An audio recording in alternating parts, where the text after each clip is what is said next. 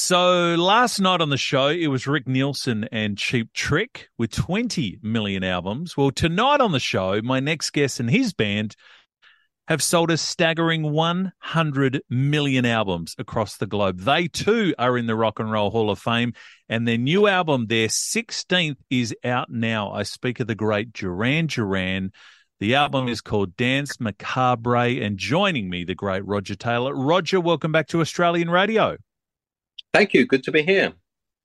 It is so great to have you back on our radio. It's so great to have you back in our earphones as we enjoy your new album, your 16th too. I love this. You've got brand new songs on there. You're covering Billie Eilish and the Rolling Stones and the Talking Heads, to name but a few. Can you tell us the inspiration for this album? Yeah, I mean, it's been a great fun project, I have to say, and something that we didn't really take too seriously at the beginning. We did a Halloween show in Vegas last year, which was kind of like a warm up to the Rock and Roll Hall of Fame. And we wanted to make it interesting. So we did it based around Halloween and pick some kind of scary, influential songs from our youth and later. You know, we've got some contemporary stuff on there as well. But it was just a fun project that really grew from that. And I looked this morning, actually, at the iTunes chart in America, and it's actually top of the alternative iTunes chart. So from something that's started as a very fun in-between project has actually become quite, successful, which is great. Well, the timing is perfect. So it's Halloween here in Australia today. I can imagine, much like a Christmas album, this will get a run not only this Halloween, but future Halloweens too. And we're going to play Psycho Killer when we finish this chat. I've had that song in my head all day. It's so great, your version, because you pay homage to the original. It's still very Duran, and your film clip, there's so much effort. That's extraordinary too.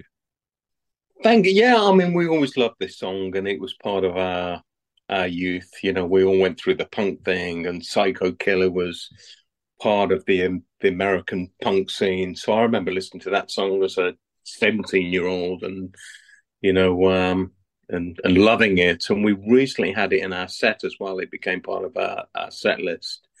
So that was an obvious one to have in there. But I think we definitely put our stamp on it. I mean, I think in here that it's Duran rather than Talking Heads. I don't know the origin of Dance Macabre. Can you explain that for us? I've looked at it. It seems very academic, but how has it got into the Duran world?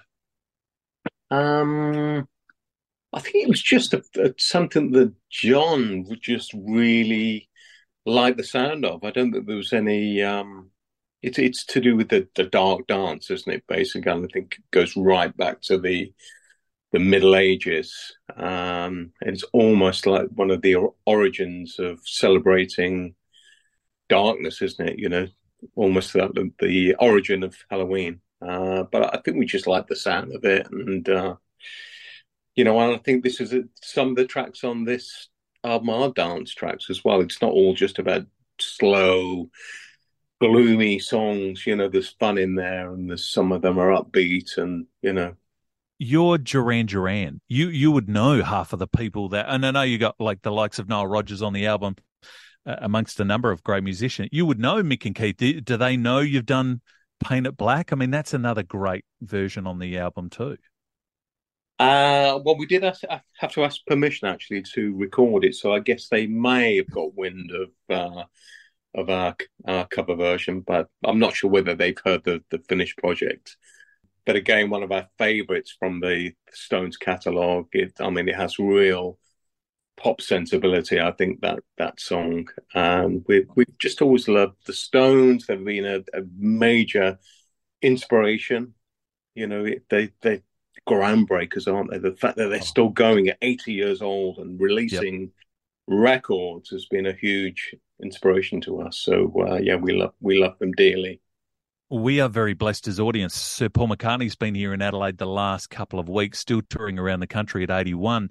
And I look at the Stones, I look at the Beatles, I look at you guys, legend. I mean, you don't sell 100 million albums worldwide without being an iconic group. You're probably due, if you like, to play golf and to fish but clearly you love it as much as ever. Your 16th album, and I was looking at what you've done in the last probably year and a half too, if we can break some of those down. So you had the huge tour across the UK and the island, which was critically acclaimed and sold out everywhere. But I watched your induction into the Rock and Roll Hall of Fame and saw Robert Downey Jr. induct. Does that mean everything that it means to a fan when you're in the band getting inducted? It meant a lot, actually. I have to say that it was very, very special. And I think particularly in the early days, we didn't get too much critical acclaim from the industry. I think we were known as probably going to be a short-lived pop band. You know, our audience was teenagers, God bless them. And I think people probably thought we were going to be a bit of a flash in the pan. So to be there 40 years later and receiving this incredible accolade was an amazing moment, I have to say. You know, we were playing, and Bruce Springsteen was in the audience, and The Edge from U2, and Lionel Richie, the guys from Judas Priest, and it was just, I mean, it was incredible, an amazing moment, I have to say. One of my favorite nights as a fan, just watching on television. I can only imagine the love in the room. And as you say, you look around, there's just wall-to-wall legends of which you That's guys right. deserve Yeah. to be there. You did Hyde Park, you did the Commonwealth Games, you've done America and the Hollywood Bowl and Madison Square Garden. The only thing you haven't done, if I'm right, is we have not seen you, Roger, since I know, 2012 here in Adelaide. you haven't been to Australia. What are Well, you you know, doing? When are you coming to see us? yeah, we're still trying to catch up, to be honest with you, after COVID, you know, as everything was closed down, and we're still trying to catch up on stuff that we'd planned before COVID. So we love Australia, by the way, and whenever we come there, it feels like home from home to us. We love it. So we're definitely going to be coming down there at some point on the next cycle. So I will look forward to that.